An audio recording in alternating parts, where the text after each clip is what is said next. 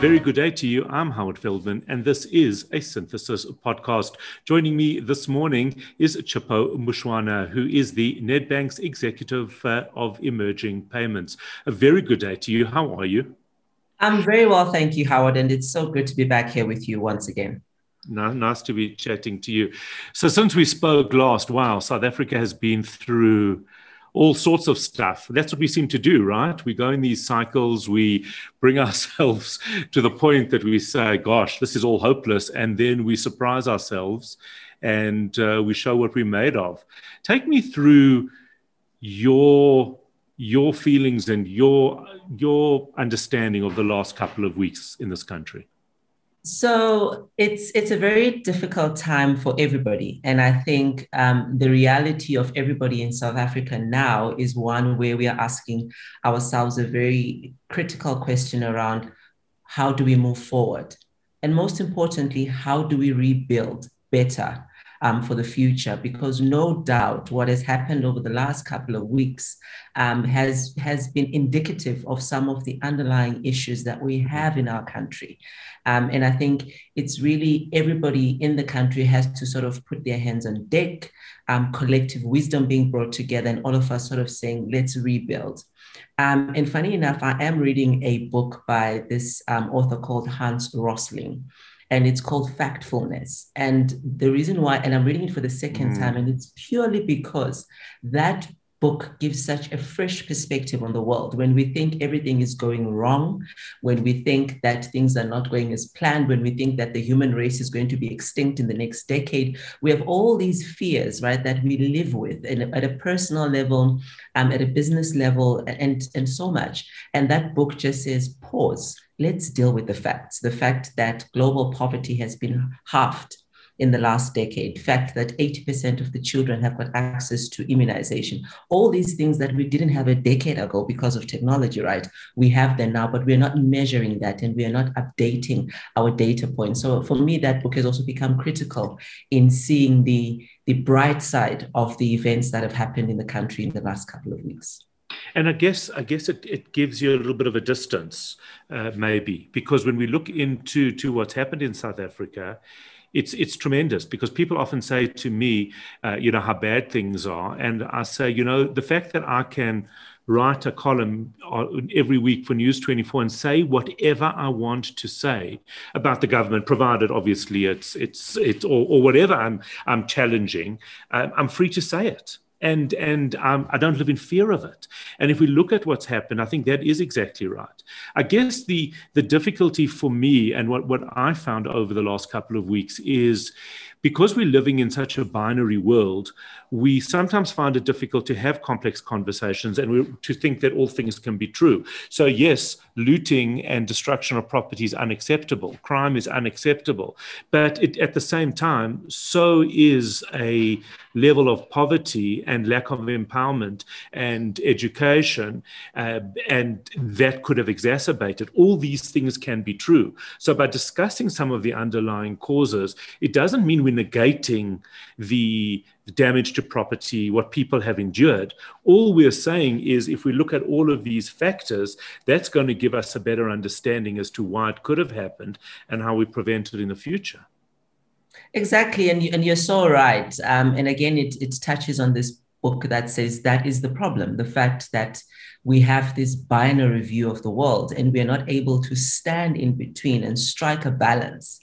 And I mean, if you just think about us in the South African context, I always say, for me, I think the trick is where public and private sector come together to build this economy, because government commands a significant amount of resources, right? No doubt.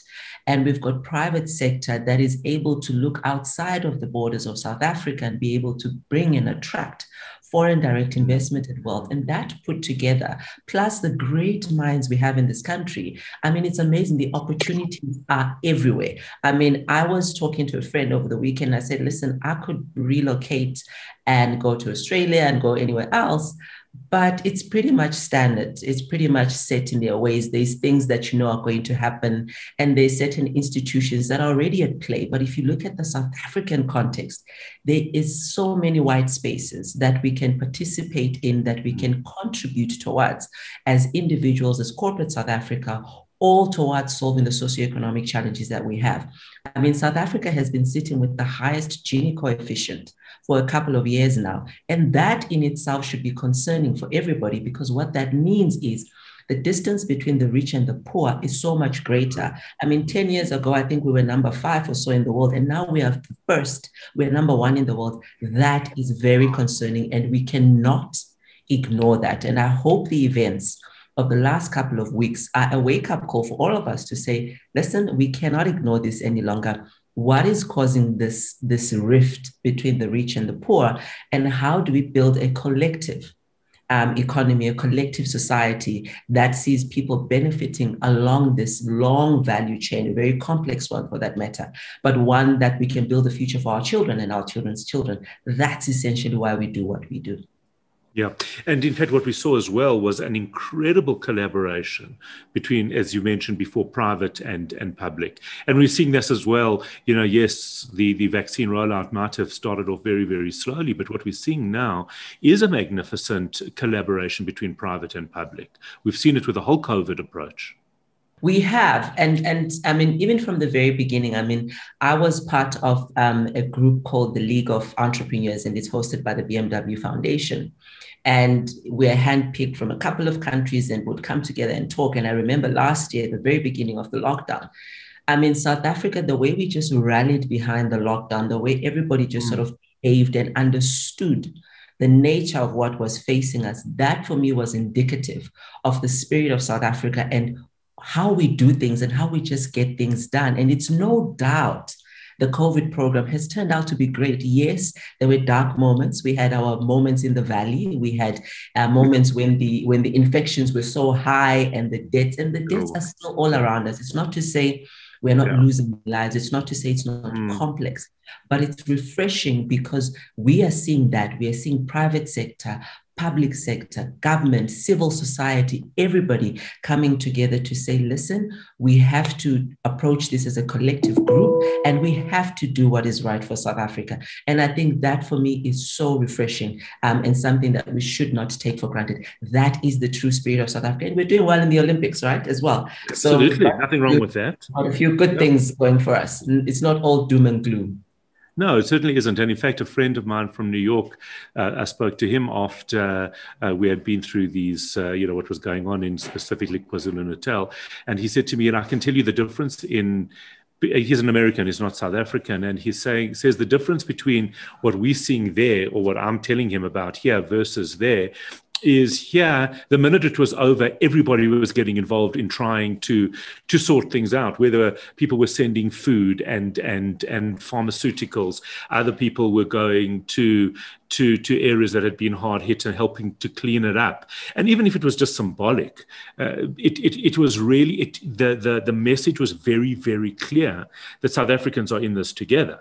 And it's not about one race group. It's not about one religion. It's not about anything like that. It's about being South African, which I think puts us very, very much ahead of the game if we have to compare, because that's the hardest thing, I think, to deal with. And that's the one challenge we actually don't have. I mean, yes, there are those that will try and profit by politicizing or turning things into that. And of course it's there. We know that. We can't ignore a past. But at the same time, the intention and I think the goodwill of South Africans is what sets us apart from anywhere in the world, really. And you're so right. It really, really does. And I think it baffles people because of how intricately complex the South African community as a country is, right? The types of people we have, the areas we have, and the sort of the legacy of apartheid that we live through every single day. You could look at that and just, like you say, prophesy doom and gloom and say it's all finished, there is no hope and there is no opportunity. But again, that is what South Africans do. It almost feels like in psychology, we used to call it a catharsis. We just go through this catharsis and we just like deal and release all these negative emotions and everything that's been annoying us. And once we're done, we're done. We don't go back and eat our vomit. We are like, okay, it's done and dusted. It's out of the system now. We feel a bit stronger. Now let's rebuild. Now let's hold hands. Now let's identify each other in this mess. Let's identify each other in this confusion, and let's build for tomorrow. And I think, I mean, that is so unique because a lot of countries don't recover from this kind of thing. I mean, we spoke about the vaccination program before. If you remember some of the things that was happening in the US, where some people literally large groups of people say, we don't want to be vaccinated, we don't want to do it, and we don't believe in it, we don't even believe there's COVID. And that set them back a lot. And the implications of that we saw through the infections were significant. In South Africa, we do have anti-vaxxers, and they're allowed to stand their ground and be that. And that's the beauty of it. You can be an anti-vaxxer, but you can also say, listen, I want to be vaccinated because I truly believe in it. And like you're saying, we're allowed to take the content and the data points that are around us and are given the opportunity to make choices about our own personal lives. Therefore, we can collectively make choices that benefit our community and our society. Tell me how, within your position at Nedbank, you see this type of resilience, positivity, and approach. So the beauty about Nedbank, and I've been around a couple of times, but essentially what I really, really love about the Nedbank story is the desire to try, even in difficult scenarios and circumstances. The strong community feel as well. We all part of the corporates that went to KZN and made sure we donated food parcels and made sure we even visited our employees and staff to make sure that they're well. But even that being said, I mean, if I just reflect back on the content of the conversations over the last couple of weeks in terms of innovations and things that we must bring to market quickly to address some of the questions that face the country now is really what's great and awesome. I mean, in our last podcast, we did talk about tap on phone, and more as these things happen around us, you get to realize how critical and important some of these technologies actually are, right? We need to be able to put technology into the hands of people so that when they're faced with situations such as these, where they don't have access to cash, where they don't have access to digital payments, where they don't have access to retail, where they would normally, right, perform their economic activities. These are the technologies that we put in the palms of people's hands that enable them, and most importantly, empower them to be able to continue trading, but also ensure that their economies stay relevant and continue to thrive even in the midst of difficult situations and circumstances. So the tap on phone obviously being one example of it. Are you seeing different types of technologies and different types of businesses being able to adapt and thrive at times like this? We are, and again, it speaks to that spirit of resilience where people are just saying, instead of just moping around and waiting for something to happen, we're actually going to get up and do it. And as Nedbank, we are partnering with those small, micro, medium-sized, and large corporates. We are partnering with them hand to hand, and we're saying, let's do it together. We are here. We've got different technologies. Like you say, it's not just tap on phone, it's money message, it's all the APIs we have. We're saying we have got a solution to help you continue trading. We have got those digital capabilities that you can adopt into your businesses quickly, easily, and most importantly, they're cost-effective and safe. And you find that the confidence of entrepreneurs who are important and critical in the economy is bolstered and boosted because they realize that they've got a large institution such as Nedbank backing them. So, Chipo, what excites you most in your current role? Geez, that's the question I've been waiting for. Man, I didn't disappoint. So my role affords me the opportunity to make our lives better. And that sounds really broad and maybe corny, but give me a minute. So essentially, I'm able to investigate trends. I'm able to play around and pilot certain technologies. I'm able to look outside to the global world and also check other technologies and what they're doing and curate what we bring in as a business and what we hand over to our consumers and clients. Now, that I think I have the best job in the world. Let me just tell you, I have the best job in the world, because essentially it allows you to have this bird's eye view of what's happening around you, but it allows you to humanize technology and bring it back home. And for me, my North Star is really around that. How do we develop our economy and how do we make our lives better? Because essentially, that is what technology is supposed to do. We digitize for human beings, not for robots, right? And technology is supposed to make our lives better. It's not just the pretty and cute stuff. It's really supposed to make our lives better. And I'm in this really brilliant space where I'm able to bring that to life on a day-to-day basis.